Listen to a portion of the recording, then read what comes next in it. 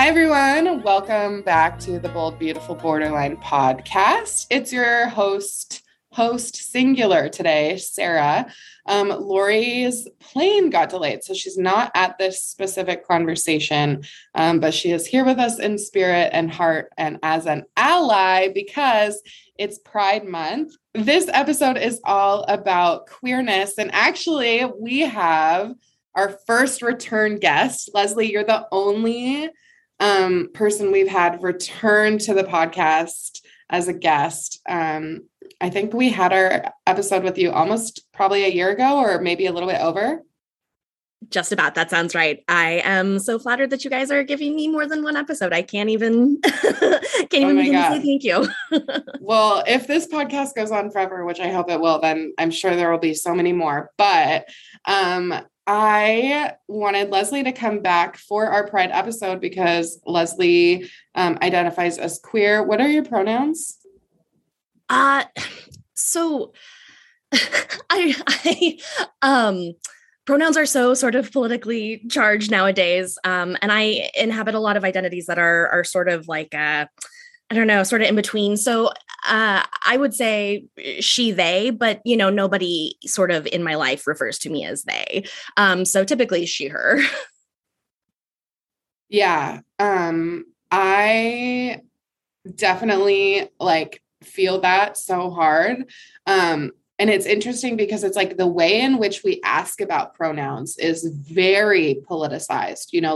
It's not what are your preferred pronouns, it's what are your pronouns, because I have a preference for she, they as a person who lives in a body that is consistent with that. But for people who aren't, it's not a preference. It's this is who I am. These are my pronouns, regardless of what I look like.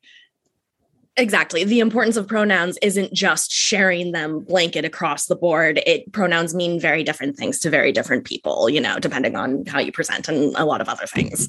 Agreed. Totally.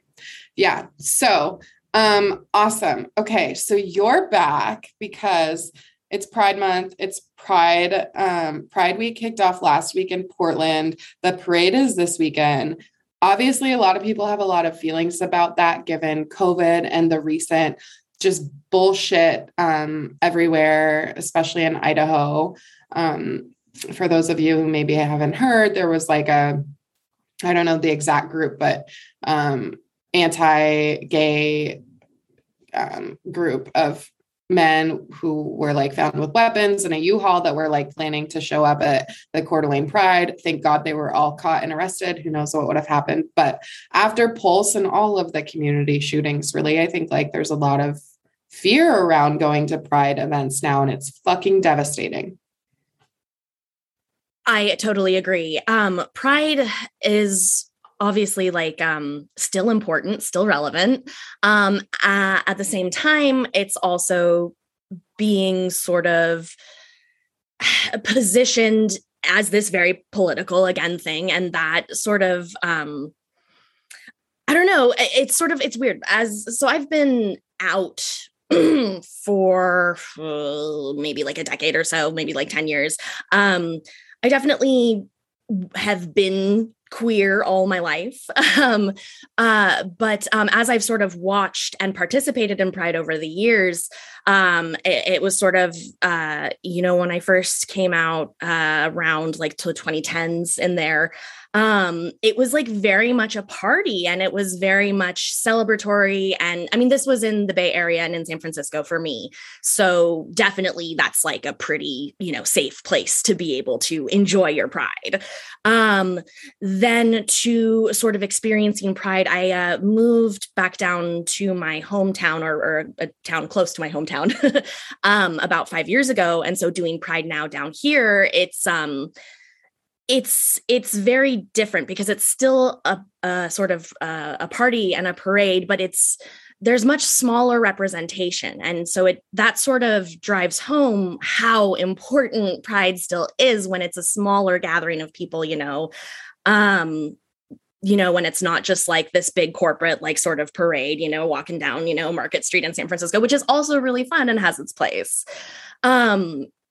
So Pride has really evolved, and I see sort of now this upswing in like the political relevance of Pride as a riot is really coming back into the fore, as far as I've sort of, the discourse that I've seen on it, which I think is like, I think it's sad that that's necessary, but I think it's also really cool that that's happening.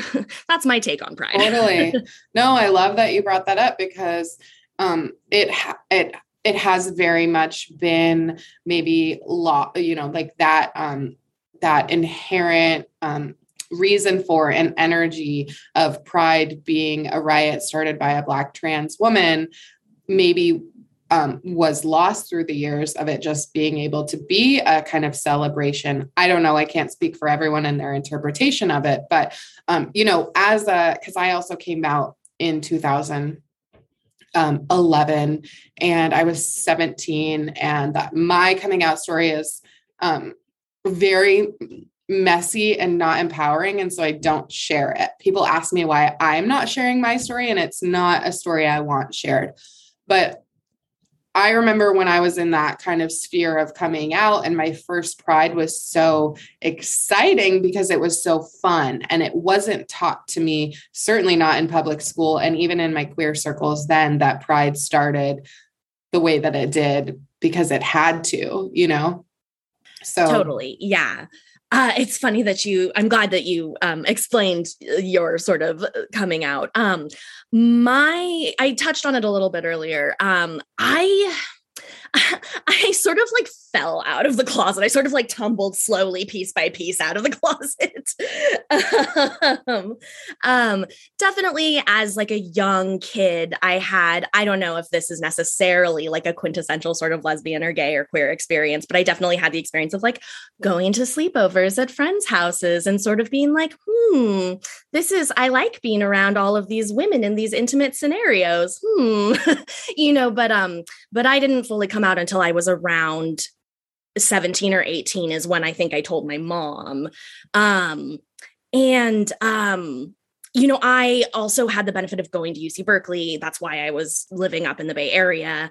And if I hadn't had that experience of going away to college and meeting people who were out and seeing, and that's another thing that Pride is really cool is just having a public forum to see people who are out.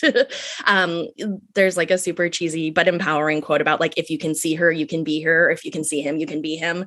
And that's like, that's definitely the power of representational politics. So for me, I really got sort of funneled into a very sort of hetero, monogamous sort of framework. And so it wasn't until I like went to college and saw other people that I realized I was like, oh, no, that fits. I like that better.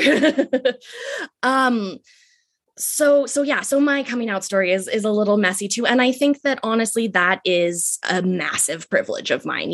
I am white, Euro-American, my family, I won't say they were middle class, but definitely like working class. It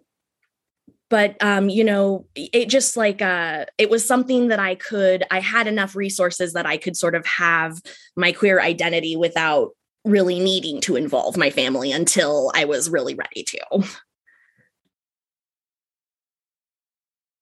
Yeah, I love that you said that it being kind of like tumbling and messy is a representation of your privilege. I think that is really beautiful, something that most of us as, middle working class, insured, white, heteronormative passing, like cis people experience. And it's funny because like thinking back to my coming out, I didn't come out. There was not a coming out. There was a fucking nails in my fucking boarded up closet, just fucking staying there, and then my feet being dragged the fuck out. And rightfully so, because I was I was in a relationship that was highly inappropriate, lots of grooming, not legal, but right. But I do feel like I was kind of robbed of the normal experience of coming out. So like, I'm sure you know this having a degree in psych, but like there's this kind of typical process that they talk about being like you experience. The first step is like noticing or learning about attraction to, you know, a body that you quote unquote shouldn't be attracted to, right? Like not the opposite sex or whatever. And then you kind of like start to step 2 is to like explore it for, just like knowledge on the internet, reading, whatever kind of. And then step 3 is to like familiar. Step 3 is to just kind of like explore it personally out in the community, and then explore coming out to people that you, are safe with after you've come out to yourself, and then eventually coming out to people you love. Right. So that's like a long fucking process. It starts very young. I heard you say it started young for you. So just, I have to know, because I remember mine, but do you remember the very first time in your life where you were like, ooh, that body, I like that? Yeah, absolutely. No, it's, I think that the fact that that process includes coming out to yourself as a step is really, really important, because I can remember being, okay, do you guys remember this little shout out to my millennials? Do you remember the Girls Gone Wild commercials that used to come on really, really late at night on cable? Shut up. Which is horrible, because they're super like illegal in some ways, and like it was totally exploitative. But that was definitely the first time that I think I saw like a sexually mature naked woman. And yeah, no, definitely that was like, I was like, I can't stop watching this, and I don't know why, because I know I should stop watching it. Definitely, yeah. And so that would have been back in like the early 2000s, you know. So what, like under 10? Yeah. Oh God, yeah. And even, you know, ironically, before that, in my own imagination, because I'm a child abuse survivor, just, you know, I guess trigger warning as well. But so I developed hypersexuality as a response to my trauma, even though the nature of my trauma wasn't sexual per se. I definitely had some pretty questionable interactions with some of the other kids that I interacted with throughout my childhood, but I wasn't, you know, it wasn't like an adult or anything, or somebody that I trusted or you know. So I'm grateful in that respect. But I do remember my early fantasies were mostly of trans women. That was definitely the first sort of orientation I can remember like having a fantasy about. And that you know, obviously this is like you were saying, under 10. So this is probably like maybe like 6 or so. That was, very, very difficult for my young self to reconcile, but I was going through such intense pain, and masturbation was really one of the few things that actually helped me feel better. It was like definitely one of my first I think it was one of the first self-soothing mechanisms that I discovered. And so it took on this really sort of weighty importance in my psychosexual development thereafter. Did I answer the question? I got a little sidetracked. Sorry, I'm you thinking about naked women.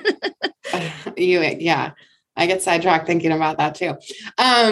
No, you totally answered the question. And what's really interesting to me is, like, I remember being attracted to a boy on the playground when I was like preschool or kindergarten, like not attracted in the sexual sense, but noticing, right? Like I remember his name. You gravitated toward him. I gravitated towards him. I don't remember anyone else from preschool. And then early grade school summer camp. So I must have been 2nd grade, 3rd grade. I gravitated towards what they presented as then was a very masculine, you know, woman. That's what I understood that to be then. And then I ran into them maybe like 15 years later, like this, start of my adulthood. And they didn't remember me, but I was like, oh my God, that's my camp counselor. Definitely a trans man. I remember being like, all I wanted to do was have them be my camp leader. I wanted to be in their group. You got to write a story about that.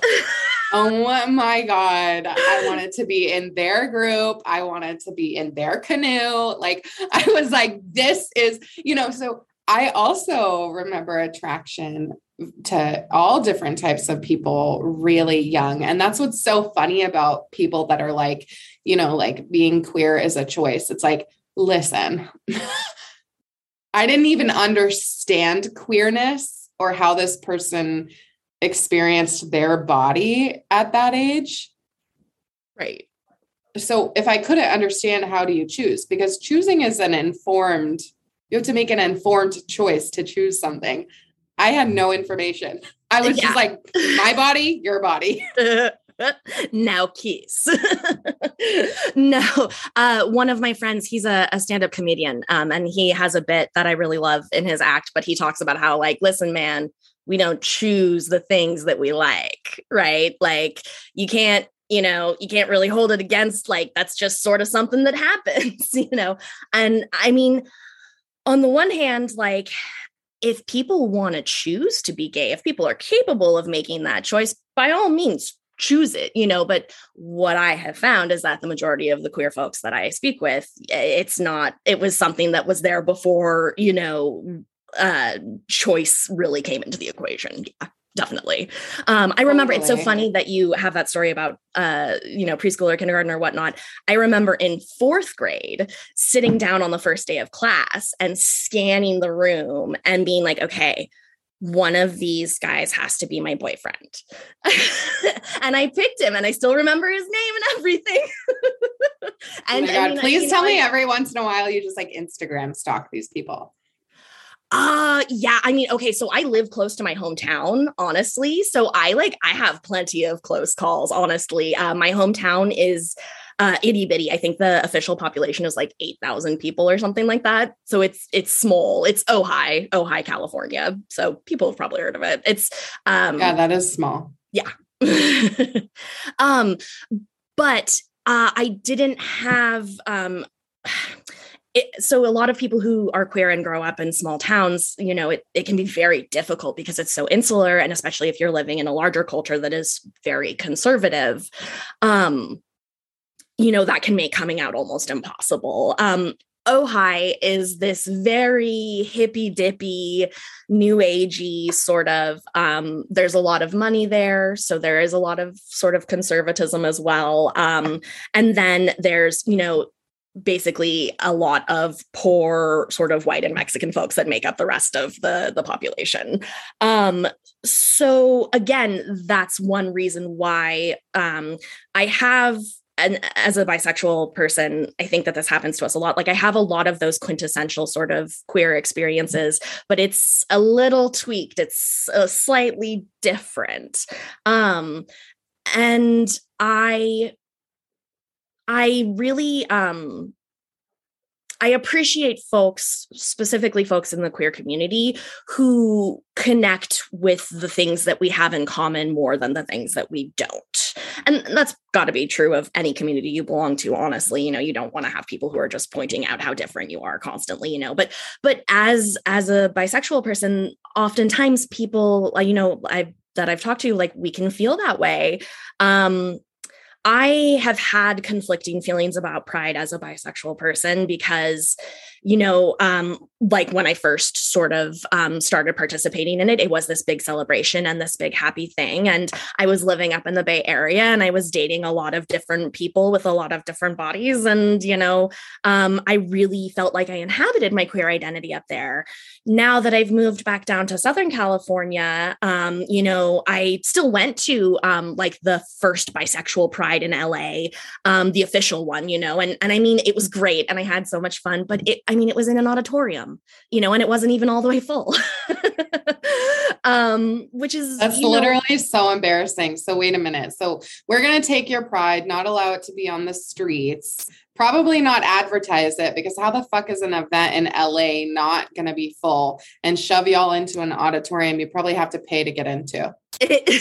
We had to walk through like the path through like the park where they were setting up for the main event before, like afterward or whatever. You had to like get in there. I literally cannot. Lovely bisexual people full, once we got there. But yeah, no, it's not the same. No. So this begs the kind of choice conversation to come back for me, because listen, as a queer person, like people ask me how I identify all the time. I identify as queer. I was married to a woman. All of my adult relationships have been with cis women, or I was in a relationship when I was 18 to 21 or something with a person who now identifies as a trans man and has transitioned and all of these things. I am having my first adult relationship with a cisgender straight man. Shit is fucking weird, let me tell you. But I have experienced the demonization of my quote unquote bisexuality, quote unquote pansexuality. I hate both of those words because of how demonized they have been. So I use queer. That feels the most empowering to me. But the demonization of that sexuality is so wild. Y'all, I wouldn't fucking choose this if my life depended on it. I would be either gay or straight, because my experience dating masc women, hetero, or not hetero, but cisgender gay women, is that they're always afraid that you're going to leave them for a man. My experience dating around, definitely not with my current male partner, who's fucking fabulous and like almost queer himself. He's just not. I know he's the best, but my experience in dating other straight men, just like dating, hooking up, whatever, is they're always like, well, you should get a girlfriend to come in and let's play together. Or like, I don't want you to go to sleepovers with your friends that are girls because obviously you're going to fuck around, and it's like, listen, if I'm going to cheat on you, I'm going to cheat on you because I'm impulsive as fuck and I need to have sex, or I need to self-soothe, or I need to validate myself. I'm not going to cheat on you because I'm queer. That has nothing to do with it. That's a stereotype. Yeah. Yeah. So tell me about, you use the label bisexual. Does that feel empowering to you? What is your experience with kind of loving both bodies, all bodies, and how that's been perceived? Absolutely. Yeah. So bisexual for me is a political reclamation. Bisexual is another one of those terms that was used to stigmatize. So back in the day, bisexual women and lesbian women were not, they didn't differentiate really. And so that's one reason why it takes me off a little bit when folks say that content involving bisexual women can't be sapphic, or that bisexual women can't be sapphic, because that's absurd. So bisexual was a term that was sort of used to section off that group of people from, just that blanket queer. And so for me, it is definitely because like queer used to be a slur, that's sort of my own sort of internal logic for why I use bisexual. I totally get, I hate that bisexual and pansexual are sort of pitted against each other. They're basically all mostly similar terms born out of different socio-political times. Totally. Right. And so, I sometimes definitely do describe myself as gay or queer, just because it's good to have sort of a few different terms, but definitely when I talk about like my orientation, it's bisexual. Yeah. And for whatever reason, that just sits best with me. Yeah. Totally. And that that doesn't for me. And whenever people call me bisexual, I'm like, listen, that ain't the one. And whenever they're like, oh, you're pansexual, some wonderful lesbian the other day at a get together referred to me as pansexual. And I was like, nope. Unless I give you the label I want you to use with me, don't give me a label. That is queer. Yeah. Default is always queer, because just like we don't use Asperger's anymore, sexuality is on a spectrum, right? Like sexuality is on a spectrum. We all fall somewhere on there. Right-wing, straight, conservative men living in a lot of fear want to say that they're negative, 10,000 on the straight side and that they could never imagine. Listen, I've met a lot of straight men who tell me that their first sexual experiences were with their friends in circles when they were teenagers. Like, so spectrum and queer just is the label to recognize that there is a spectrum. But have you felt that demonization within your dating experiences or within your clinical experience? Because I've had professors tell me that the only client that they will turn away, not work with, is a young bisexual borderline woman. Oh, yeah. Yeah, absolutely. So I had mentioned earlier about how, probably a lot of followers may relate to this. I started to develop my secondary sexual characteristics very early. I think I got my period when I was like 11 or 12. I was sort of, I must have been the first girl in my sort of grade to have done so, because it just became I became the class slut basically without ever having had sex before. And so that when people perceive you that way, it really, really funnels you into hetero sort of mononormativity.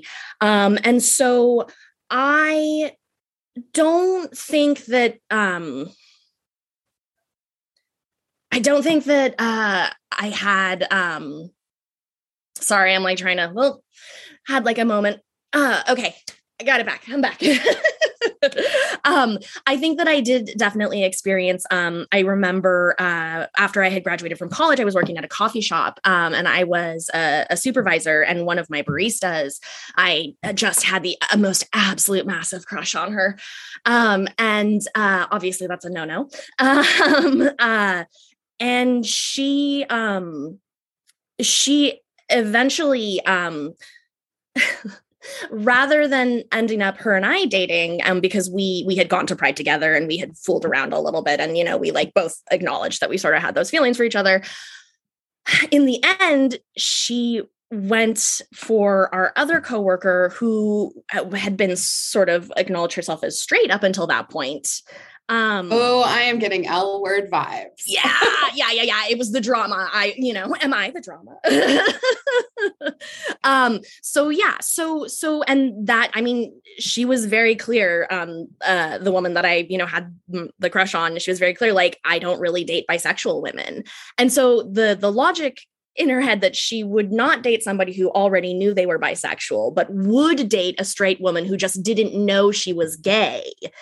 That one really threw me for a loop. That took me a while. And that is one reason why I don't really hit on women. I literally have to be like out with my friends and a huge group of people, and they all have to be like, Leslie, she is giving you eyes, go say hi. Like, they have to, like, it's like a movie. Like, they have to, like, because talking to pretty girls is scary. It is. Oh my God. I don't want to I don't want to hit on a lesbian who is then going to say like, oh, sorry, I only date gay women. And I don't want to date on a straight woman who says like, sorry, I don't date women at all. Yeah. I, as a frequent gym goer, do not like being in the locker room. I am so afraid of someone thinking that I'm hitting on them, whether it's in public or not in public. Like whether it's like in public or on the internet or like with my friendships or fucking in the locker room, I'm like head down. I don't look anywhere because I don't ever want anyone to feel like I'm attracted to them or hitting on them when I'm not, because it's fucking scary. It's scary. Like it's totally anxiety inducing. It can be fearful for many reasons, safety, but then that entire kind of thing that you just talked about. And it reminded me, I've had multiple people tell me, not only would they not date me because I've been with men, but they would not have sex with me because I've had sex with men. And I was like,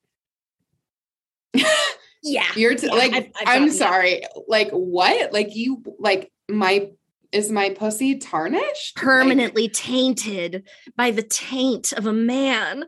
I was like, wait a minute. Like, I'm not like, I don't want to have sex with you. I don't even find you attractive anymore. Like, that is wild that people feel that insecure about not being chosen, which is really what it is. I was just about to say that is really what it boils down to. And okay, so this will veer a little bit into talking about polyamory, and whether or not polyamory falls under the queer umbrella. So awesome. I can't wait. Also, we're going to have to record. That's going to be a part 2 because this has already been such a good dialogue. I know. I try to stay on topic so hard, but you're good. Wrong. No, you're good. So I think that around the time that I really came out and started sort of openly living as like queer or bisexual, I also met my first polyamorous partner. And so I got introduced to those two worlds, at least living sort of openly that way at the same time. And the skills that I have honed choosing, and I guess I'm saying choosing, polyamory, though I don't know how much of a choice it is because monogamy has literally gone down in flames every single time I've tried it. Practicing polyamory helped me to embrace my queer identity much more. And I think especially for somebody who is not gay or not straight. So you have sort of a variety of people that you're attracted to. Polyamory and non-monogamy, I mean, it's not required, but it's one of the very few relationship structures that will allow you to fully live out your sexuality, Totally. Otherwise you're kind of being forced to choose, which is okay. Like I'm also somebody who's monopoly. I've been in monogamous relationships and polyamorous relationships. And I'm okay with, if I'm monogamous with one person, if they're still polyamorous with partners that they've had, I don't mind being one monogamous person dating a polyamorous person and vice versa. So, if you're not trying to find a partner that you're staying with for life, if you're not looking for somebody to be on the relationship escalator with, then going through these periods where you're dating one person, and then you're maybe dating around in between or whatnot, that may be, fulfilling. But for somebody who maybe wants to have a nesting partner or an anchor partner, if you want to maintain that relationship for that length of time and you have these needs, like you got to acknowledge them somehow. You gotta let that out. And so I think that that's a unique intersection where most of the polyamorous people that I talk to are also queer or bisexual, pansexual, so the point I'm getting at is that straight folks can absolutely practice polyamory or non-monogamy. But I do tend to find that there is this sort of queering effect that occurs once people do start to practice polyamory. That's the line. Totally. Because it is a different way of thinking about getting needs met. And for everybody listening, next week, the episode that follows this most likely is going to be a full episode on a follow-up on E&M, ethical non-monogamy with Leslie, just because we're going to split this recording in two, leave y'all hanging. But where I'm going with this is ADHD. Let's circle back, Sarah. It's a way of thinking about meeting needs, right? And so once you start to open yourself to the idea of my needs are allowed to be met, you can say, well, what kind of like things have I thought about that I never thought I would let myself experience, you know? Yeah. And then that's when the person who's historically straight is like, well, maybe like there's a little, maybe I could like veer closer to the center. I will say let me just, I will say in my experience, I'm neither here to confirm nor deny whether I practice ethical non-monogamy or not, but I was married to a woman where the expectation was very much monogamy, and it ended because the expectation was monogamy, but she wasn't having sex with me. You can't do that to people, man. Like you cannot do that to people. And that entire relationship, 5 years, I've really never had a craving to be with a man from the relationship perspective. I very much could go the rest of my life and not date a man. And I would prefer it, if I'm being honest, but I'm not trying to go the rest of my life without having sex with a man. I'm sorry, I said it.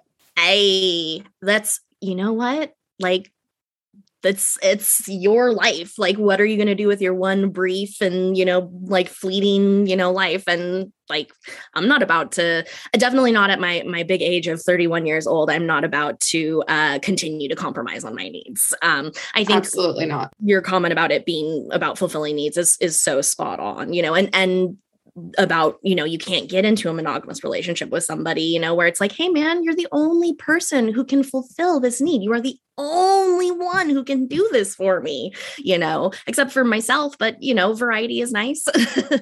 And also like sometimes you don't have like, the angle or the ability to role play with yourself or, who knows? No, just not like, the same. There are some things you physically just cannot do to yourself. So for anyone listening who's in a monogamous relationship, keep that in mind, that when you practice monogamy, it's not just about this is the only person I want to love, It's also about this is the only person I am choosing to experience joy and pleasure with. So there has to be what we decided is compromises made to pause ensure on the that listener questions. Y'all are going to have to tune in for that next week because this has already been almost a 40-minute episode with Leslie. So next week you will hear from Leslie and I as we answer some listener questions. No more E&M talk because we're going to pause and I will post that episode about ethical non-monogamy as well. But we're going to have another coming out in guest with Borderline. Can't wait to have more of these pride-specific conversations with y'all. Thanks for listening.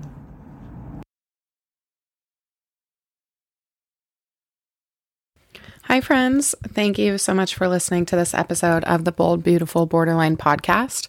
Lori and I are so grateful that you're here with us on this journey, and we can't wait to dive into more topics in the future with you, all about borderline, and even have some more fun and exciting guests to join us on the podcast. If you really enjoyed this episode, we would love if you would rate, review, and subscribe to the podcast wherever you listen. We would also love to see you interact with us on social media and on our Patreon page. The links to that are included in the show notes, so check us out there.